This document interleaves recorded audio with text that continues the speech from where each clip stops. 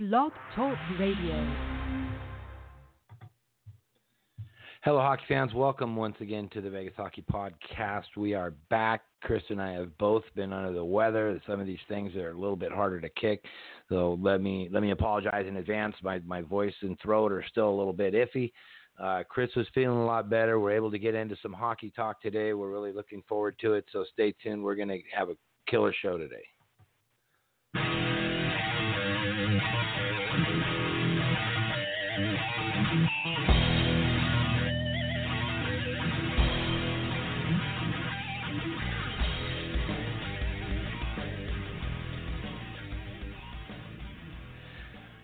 All right, guys and girls, wherever you are, we are back. For those of you following us along on the hockeypodcastnetwork.com, I put out a replay of an interview Chris and I did with Shane Knighty before he got the VGK TV analyst position. I thought that would be a fun little listen to while we were both out under the weather. I hope you guys enjoyed that. Keep in mind that was before he. If I went back and listened to the interview, it seemed like maybe he knew he was in the ring already. Some of the things that he was saying, when you look at it in hindsight, you're like, oh, okay.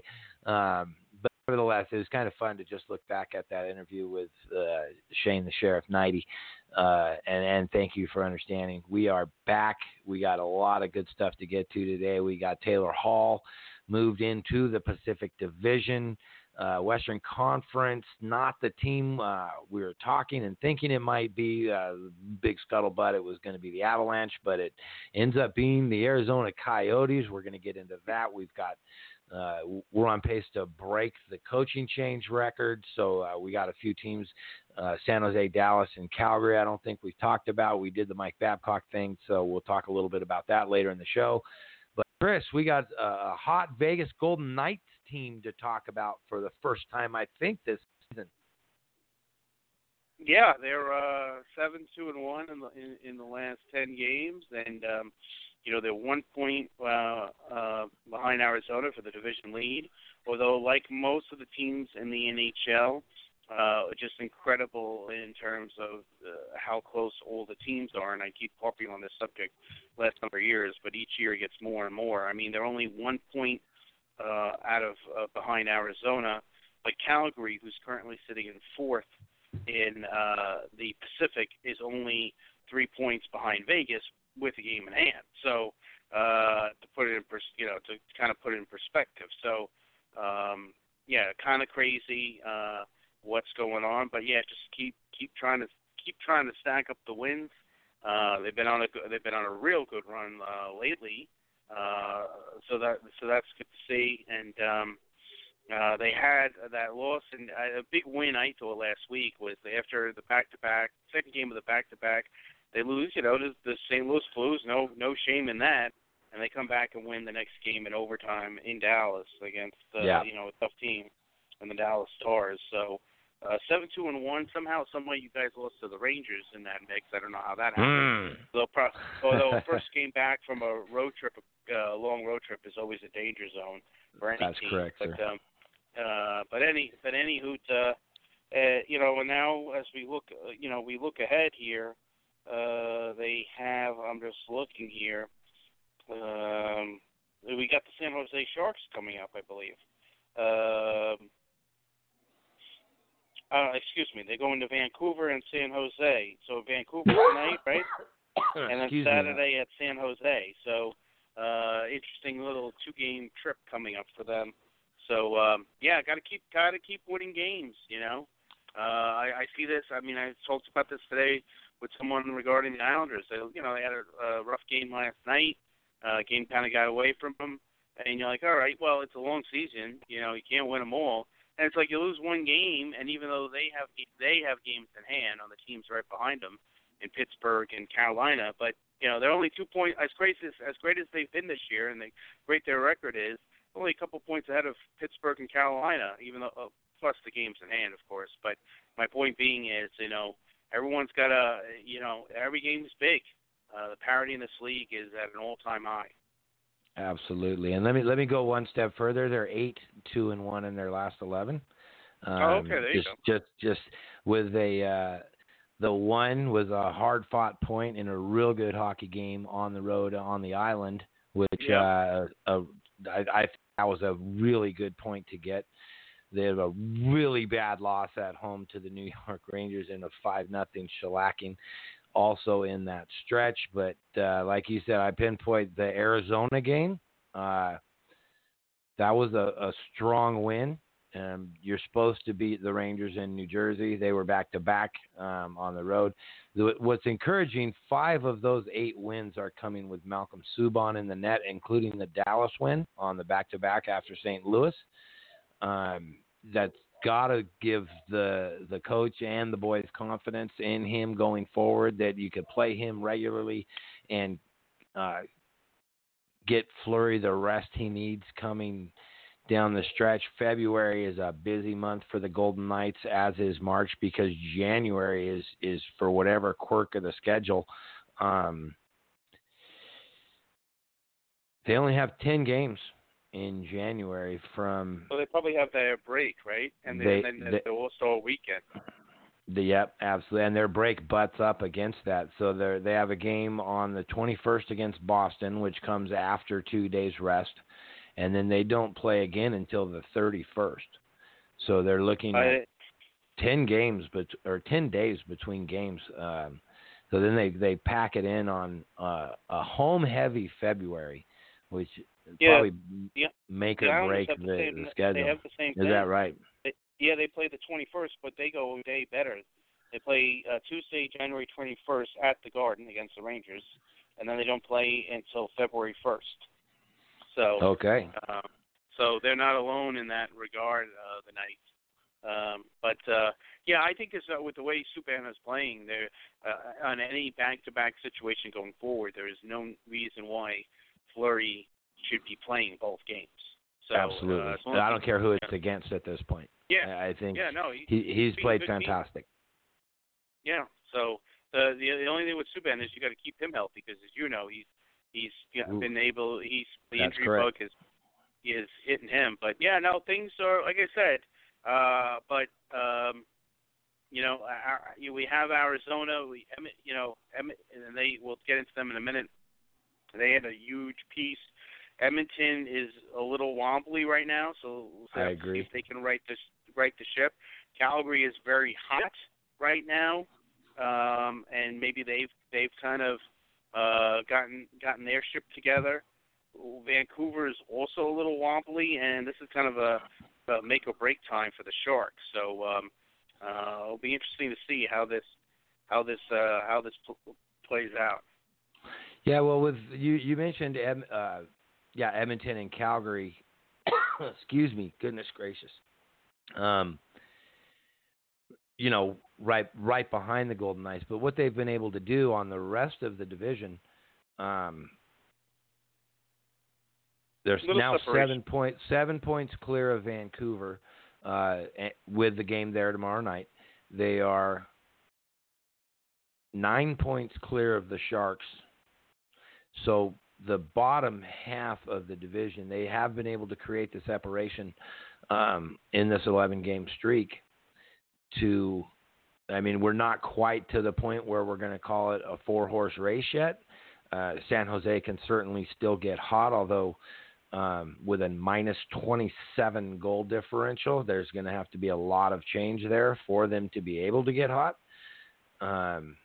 Vancouver, they started out hot, and they're, like you said, they're kind of a little less than treading water at this point. It's not quite a 4-team race yet, but the top of the division is starting to create a little separation from the guys behind them. And now, for a fleeting 5 to 10 minutes last night before Arizona beat San Jose, you could open the standings up and see Vegas in first place in the division, and that's where we all want to see them, and that's where that's where we had them in San Jose, but that part of it didn't turn out.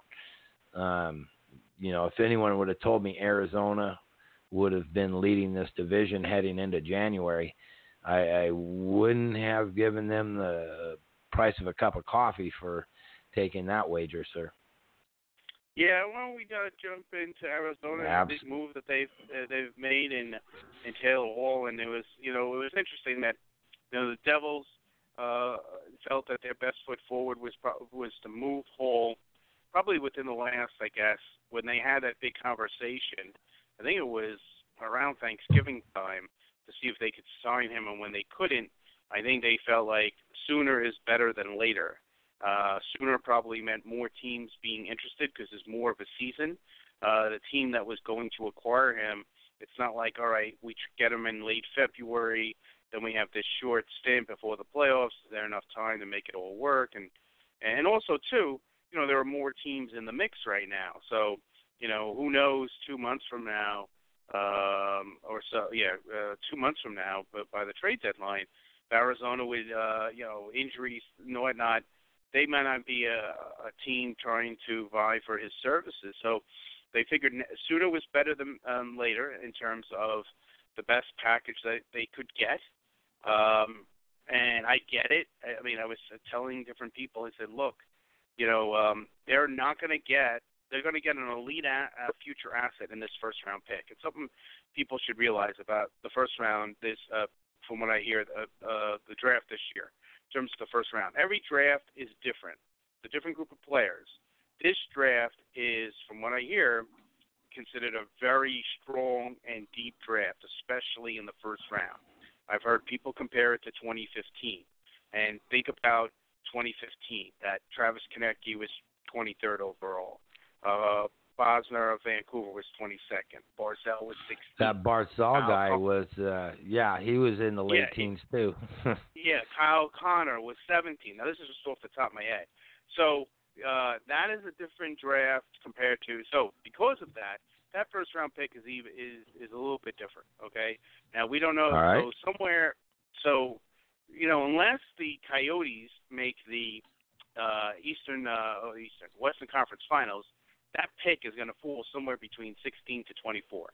And then basically what New Jersey got was 4 secondary assets. They got 3 young players, big defensemen. They got Nick Merkley, former first-round pick from that 2015 draft.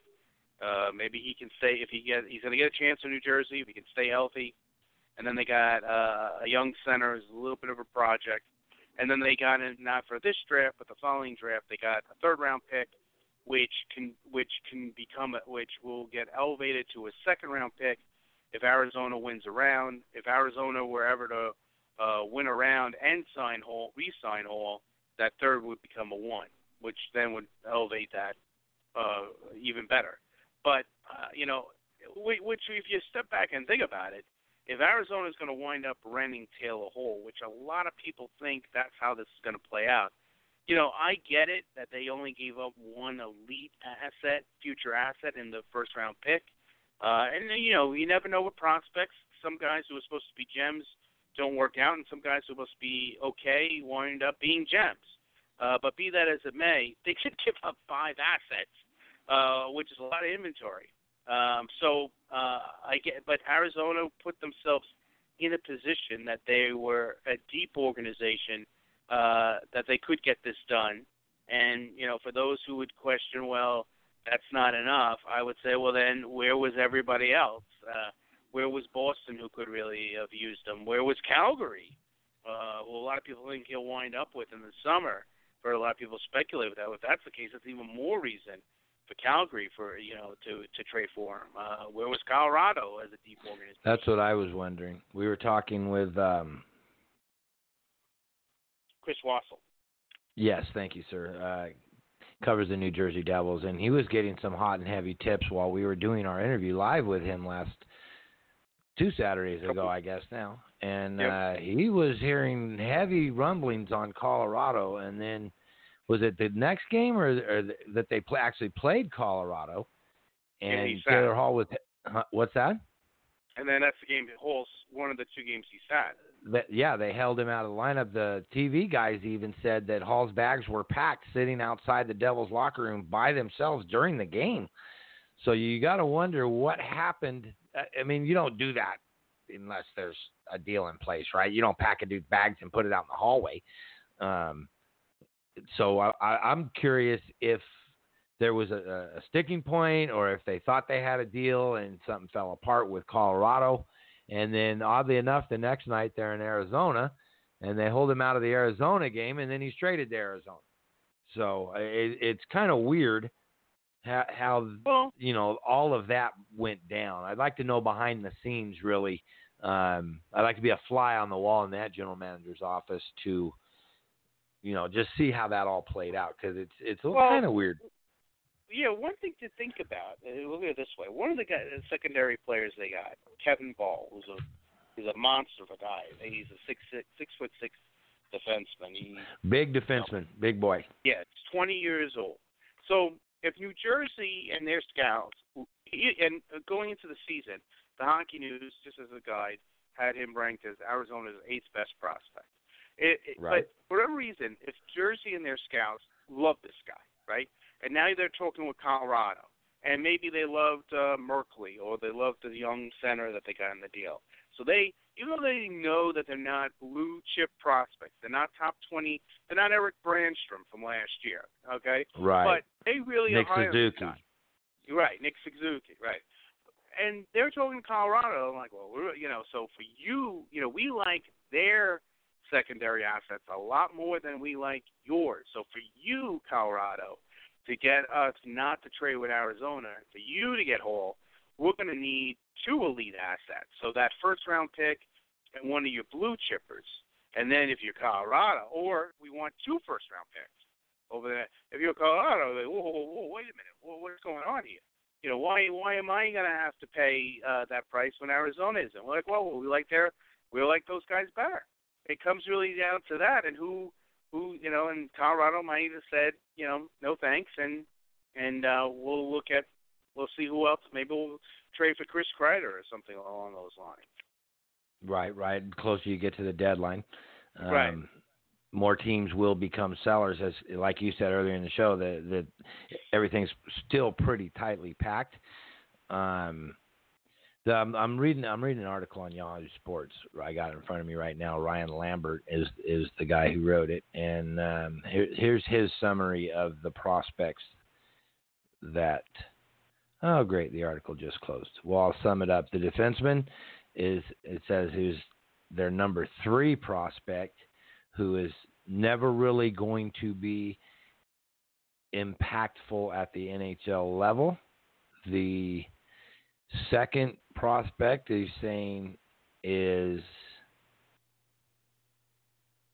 the center, Nate Schnarr, I think. Nate Schnarr, I believe it is. He's only is maybe a bottom 6 guy. And Nick Merkley, that he says is a bottom half of the roster guy, quote, in the NHL at best. And Nate Schnarr, quote, only okay as a 20-year-old AHL rookie. First round pick, it's conditional. How would you, real quick before we get into some of the other stuff that we need to get to tonight, if you were going to compare it to what Ottawa got in the Erik Karlsson deal, it's kind of comparable to that, no? They got more. They were more. If memory serves they got correct, a couple of NHL picks. roster players out of it. Yeah, they got more picks, and don't they have San Jose's first this year? I think they got like a first and a second, and they got Chris Tierney, who's a pretty good player. NHL quality. Yeah, sure. Probably better than Merkley. Not that what I hear about Merkley is he needs to stay healthy, and he'll get a chance.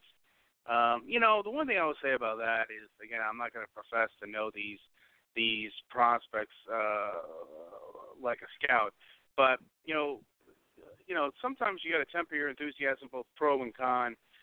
Clearly, New Jersey, if the right deal wasn't there, they would have waited till after the holiday freeze, and they're evaluating all these other offers. So clearly they like these guys. In fact, they were haggling over Kevin Ball. I was reading that over the weekend. That I think it was a good buddy Lyle Richardson reported from somebody that they were haggling over Kevin Ball. So I remember when the Islanders had a big defenseman named Zdeno Chara, and a lot of people said, "Oh, this guy will never play in the league, and he can't skate." And I'm not saying Kevin Ball will become Zdeno Chara, but he wound up becoming, actually the Islanders traded him to get Alexei Yashin, and I don't think anyone at the time said, "Oh my God, I can't believe Ottawa got this future Hall of Famer or whatnot." Right. I think I'm not saying he might have at the time probably had a better prospect grade, but at one point they weren't saying much about him. So these are very young players. Defenseman's 19, the center's 20. Obviously, the first round pick is the bread and butter of this deal, and that alone, Jersey's going to get a good player in that spot. So I think it's top three protected. Right, that shouldn't be an issue. That should be an issue. So who knows? I mean, maybe that will wind up being the 16th or the 18th pick in the draft, and if they wind up getting a Kyle Connor, a future Kyle Connor, like Winnipeg did in around that same spot, or a Travis Konecny to give up Taylor Hall rental, that alone they would have done well. So time will tell. And again, if this was such highway robbery, how is it that none of the other teams, and there were quite a few of them, couldn't have beaten it? No, that's a good point.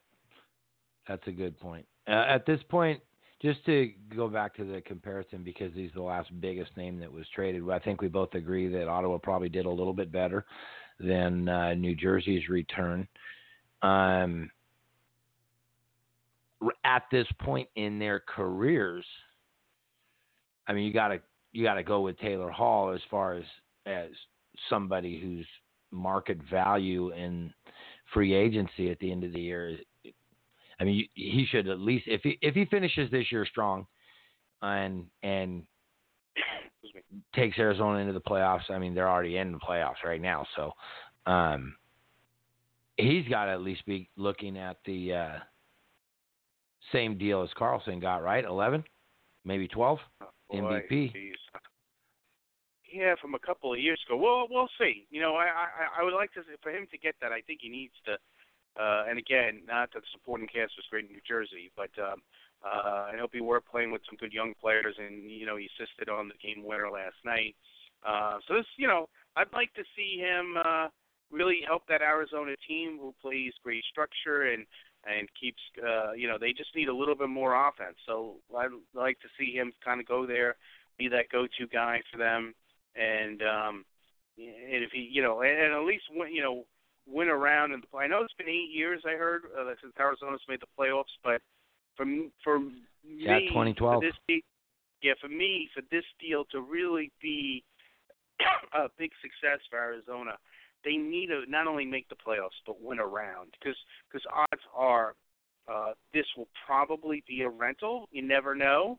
Maybe he'll fall in love with playing there, and he hasn't ruled anything out, and they can offer the 8th year, and so maybe that can help with the cap number, yada, yada, yada. But for me, for Arizona, it was a bold move, even though they only gave up one elite asset, because they did give up a lot of inventory. And to me, they need to win around for this. But I kudos to them for making a bold move. Oh yeah, definitely for Arizona to jump in and I mean, let's face it, every day any franchise can trade for an MVP quality player, and for that to come from Arizona, if you're an Arizona Coyotes fan, how about getting your butt down to the rink and supporting this club? They're having the best season in a long time, and they're making moves to get better. I think the Arizona Coyotes faithful need to show, pony up a couple of shekels and get down to the rink and support your club, because they're doing now. They got the coach.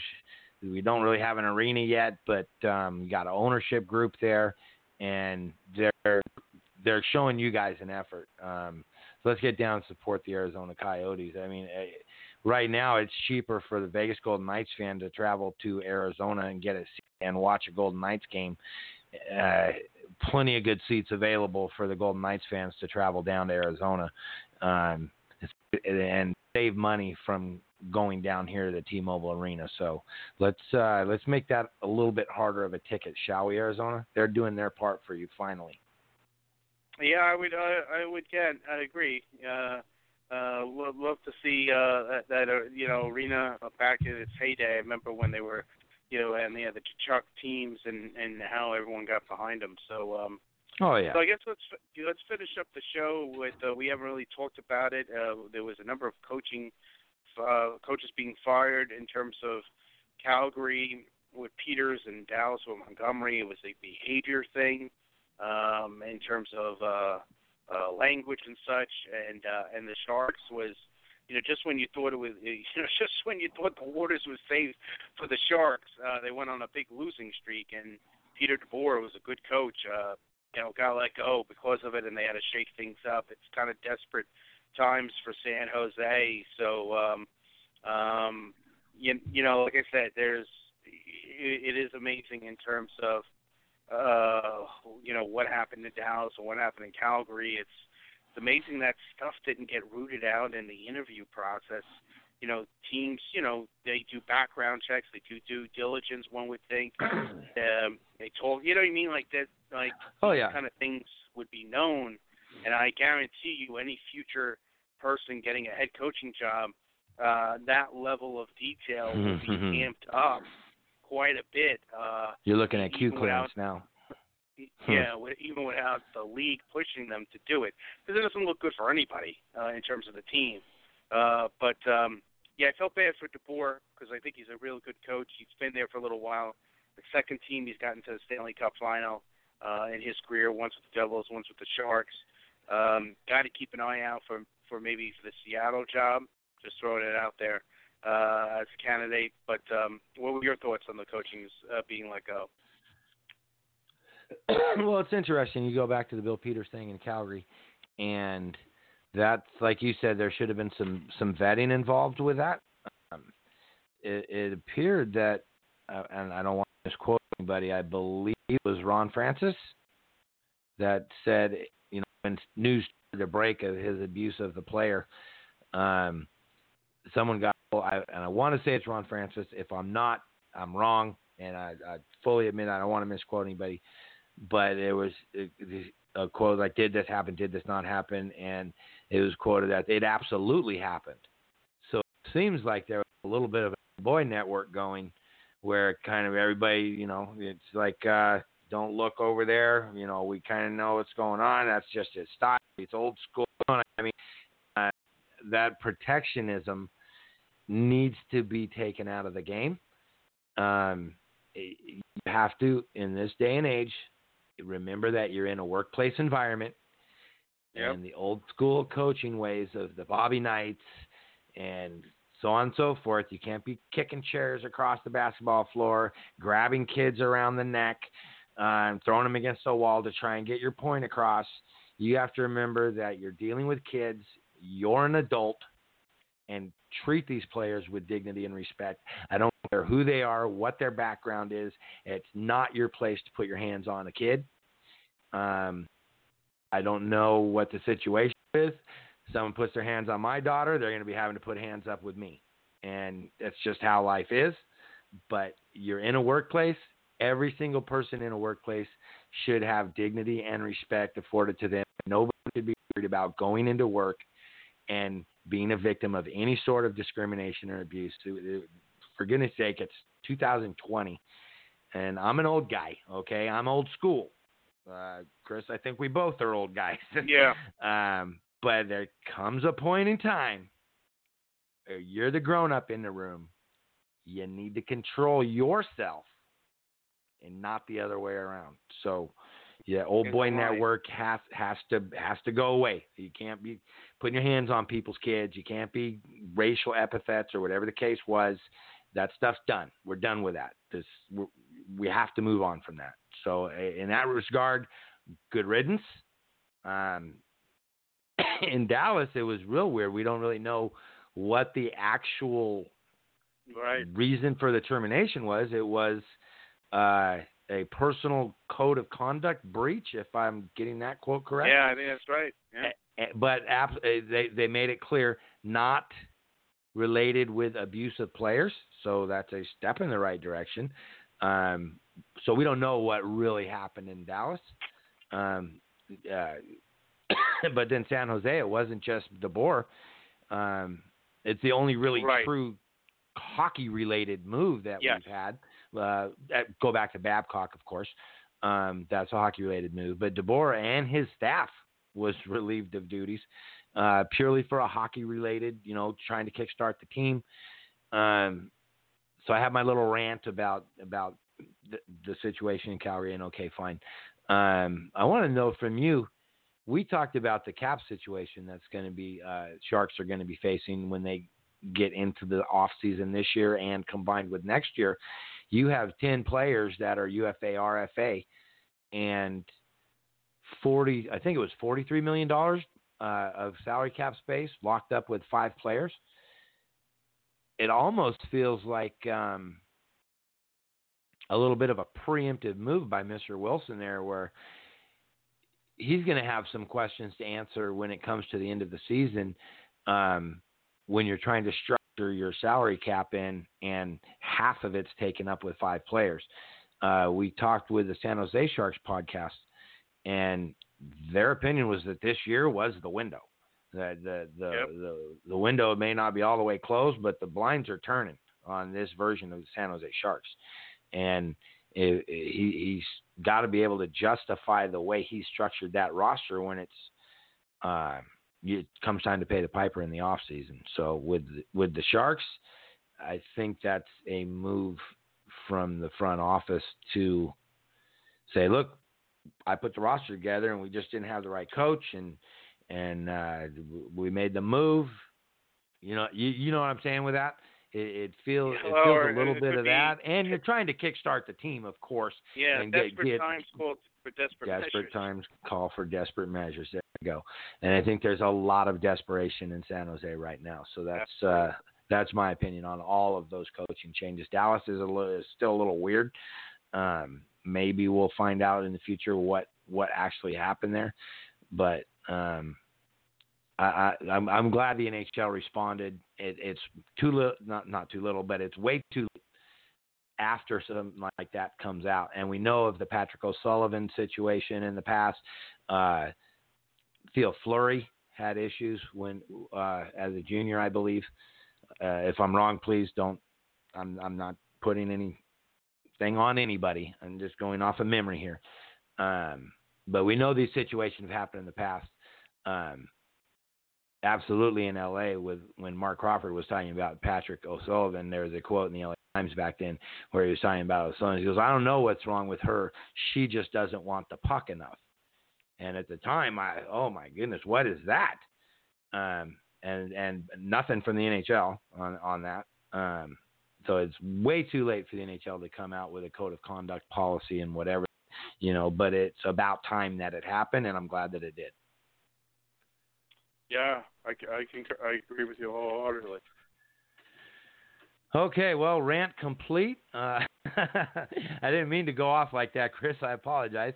But you start thinking, and you have your kid, and she's been, sure. In sports her entire life, and thank the good Lord above that she has a fantastic martial arts coach, and I think I'd have to stand in line behind him if anyone put hands on her in the workplace. I think he would handle the business. But anyway, we have a NBC Sports Network rivalry game tonight. Just on the surface of things, you're looking Avalanche at Blackhawks. 21-9-3 going against 13-5-6. Although I think Chicago's played better than their record. They've been one of those competitive teams for the most part. But with both teams, I'm scrolling through the schedule to make sure both teams having, not on a back-to-back, all things being equal, you got to lean towards the Avalanche. Excuse me, I almost did do that. You got to lean toward the Avalanche tonight, and I'm pulling it up now. They got to be a big favorite here. Blackhawks plus 135 at home if you like the home dog. Avalanche, not that big a price, minus 160 on the road if you want to give up a puck line. Minus a goal and a half gets you plus 50. over under total 6.5. Looking at the game, I would go ahead and lay that goal and a half. Avalanche, I think, too much for the Blackhawks tonight, and I'm going to take the plus 150. I'm going to leave the total on 6.5. Isn't a number I really like on this game, but we'll go Avalanche minus 1.5 over Blackhawks. What do we got on this weekend, Chris? So Saturday we're going to start a little bit later, 11:30 a.m. Vegas time, and a good friend of the show, Mark Scheig, will be joining us. Talk Metropolitan Division, talk Columbus Blue Jackets, where they're at. He covers the Jackets, Eastern Conference as a whole, get his take on Tail Hall. So a number of things to hit with Scheiger on Saturday. All right. And it's, I mean, we could talk to Scheig for hours on end, so it ought to be a good show. We'll have another Golden Knights game to look at. I'm kind of a little bit leery about the Vancouver game. The Golden Knights, and I tweeted this out during the game, the second period for 8 to 10 minutes of that Vancouver game was probably the best hockey I've seen them play as a 5-on-5 in terms of passing, touch passing, where you put it out there. There's a beautiful sequence where Marcia Show had 3 Vancouver Canucks draw to him at center ice, and he laid the puck out from one dot to the other, on sides into the offensive zone where only Carlson was going to skate onto the puck.